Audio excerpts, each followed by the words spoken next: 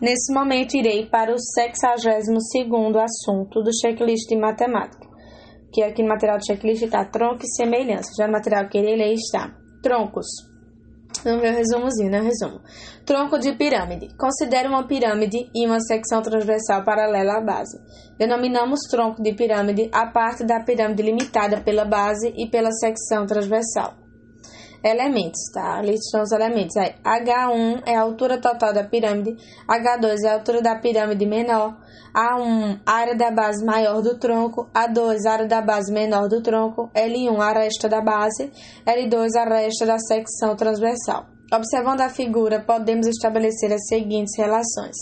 A1 sobre A2, que é igual a entre parênteses, tá? H1 sobre H2, isso elevado ao quadrado, que é igual a L1 sobre L2 elevado ao quadrado, e V1 sobre V2 é igual a H1 sobre H2 elevado ao cubo, que também é igual a L1 sobre L2 elevado ao cubo. Apótema do tronco de uma pirâmide.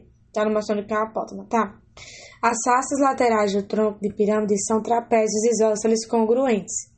O apótema do tronco é a altura do trapézio. Beleza. Aí, volume do tronco de pirâmide. O volume de tronco de pirâmide é a diferença entre o volume original e o volume da pirâmide determinada pela secção transversal. E pode ser calculado pela expressão V, que é igual a H1 sobre 3. Aí, A1 mais A2 mais aí raiz de A1 vezes A2. Aí, tronco de cone circular reto. Considere um cone circular em uma secção transversal qualquer.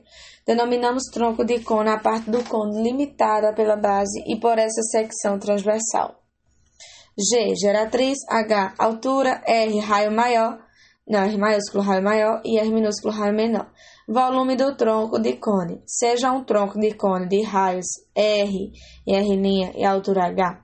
O volume desse tronco pode ser calculado através da expressão V é igual a πh sobre 3, entre parênteses é Rzinho elevado ao quadrado mais Rzinho elevado ao quadrado mais Rzão vezes Rzinho. Fecha parênteses. É isso aí, bebê.